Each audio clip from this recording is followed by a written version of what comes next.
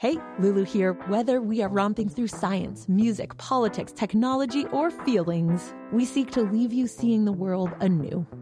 Radiolab adventures right on the edge of what we think we know, wherever you get podcasts.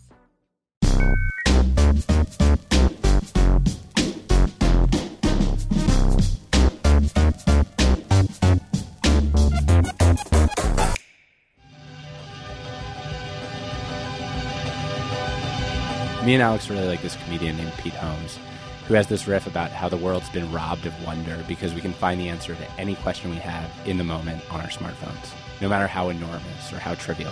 Listen to me. There was a time, and I don't mean to get all Andy Rooney on you, but there was a time that if you didn't know where Tom Petty was from, you just didn't know. And you felt that yearning and that deficit in your being. And you'd go around and ask actual people. So here's a tiny story about a question you wish you could ask Google, but can't. Daniel Drucker's father, David, died this spring. The memorial service was really casual. He had always made very clear to everyone that he didn't want to have the sort of normal American funeral type thing, didn't want people standing around a grave. The memorial service we had, it was all of his friends, and he had a lot of friends up at his house, just hanging around, playing guitars, telling stories about him. At some point, Daniel wanders off and starts going through his dad's computer. He and I share a characteristic that we never throw out anything electronic. There was half a gigabyte of just text alone. Picture 30,000 pages printed out. So much text, it's almost impossible to even go through. All the articles he'd ever written for motoring magazines, for computer magazines.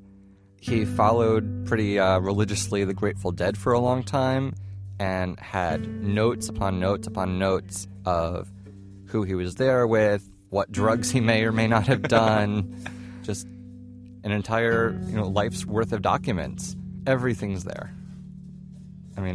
Everything except him.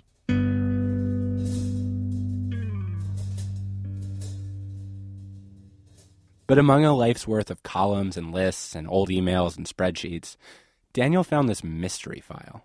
It was sort of in a top-level directory, and it just called Jokes.Txt. Jokes.Txt wasn't filled with jokes. It was something more cryptic and frustrating.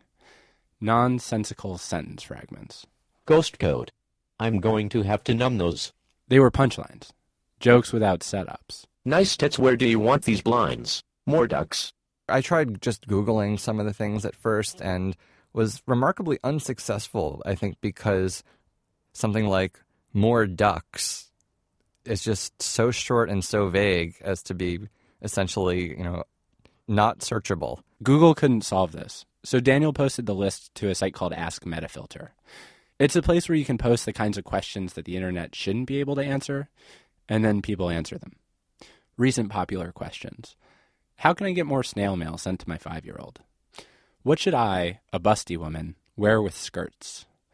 Who's the female equivalent of Tico Bra? So Daniel asked, and pretty much immediately the setups poured in. Here's more ducks. You ever look up at the sky and, you see one of those V formations of ducks? You know why it is that one of the sides of that V is longer? Why? There's more ducks on that side. All of these jokes were firmly in the dad humor genre. Priests, ministers, rabbis, Lorena Bobbitt. A lot of people walking into a lot of bars. In 4 hours, they had 30 of the 31 jokes solved. The responses all start out with heartfelt condolences. I'm so sorry for your loss. That then quickly pivot to stories about horny ghosts or dying Frenchmen. A woman walks into a bar with a duck under her arm. You've actually slept with a ghost? Oh, the guy says. Ghost? I thought you said goat. So he sticks his face in between them, presses them against his head, and then moving his face side to side says, a num num num num num num num num num. Hey, don't blame me for this one. Blame your dad. Sounds like he was a fun guy. I'm sorry for your loss.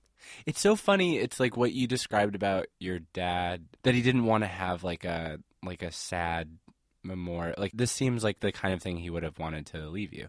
Yeah, definitely. Can I tell you another of my favorites?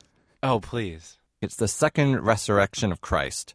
He wants to take in some fishing. So he gets his friend Moses, and they head up to Minnesota to fish. They're going to rent a canoe when Moses says, "Hey, wait a minute, Jesus, can't you just walk on water? Why not just walk out there?" So Jesus steps onto the lake and falls knee-deep in water. And Moses says, "Well, maybe you need a head start or something. Why not go to the end of the dock and try?" So Jesus steps off the end of the dock and up to his waist. Moses says, "This is interesting. Well, get into the state of mind you were in." So Jesus psychs himself up, steps out, drowns in the lake again. Jesus is just really upset about this. He doesn't see what's going wrong. Moses stares at him and says, "Wait a minute. I got it. I know what's wrong. Did you have those holes in your feet last time?"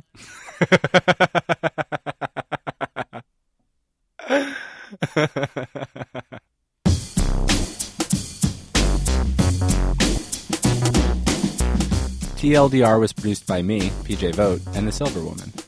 Kat Rogers is our executive producer. Special thanks to Lynn Levy. Normal thanks to Jamie York and Laura Mayer. Our theme song is by the mysterious Breakmaster Cylinder. You can find more TLDR at tldr.onthemedia.org. We tweet at TLDR. We are TLDR.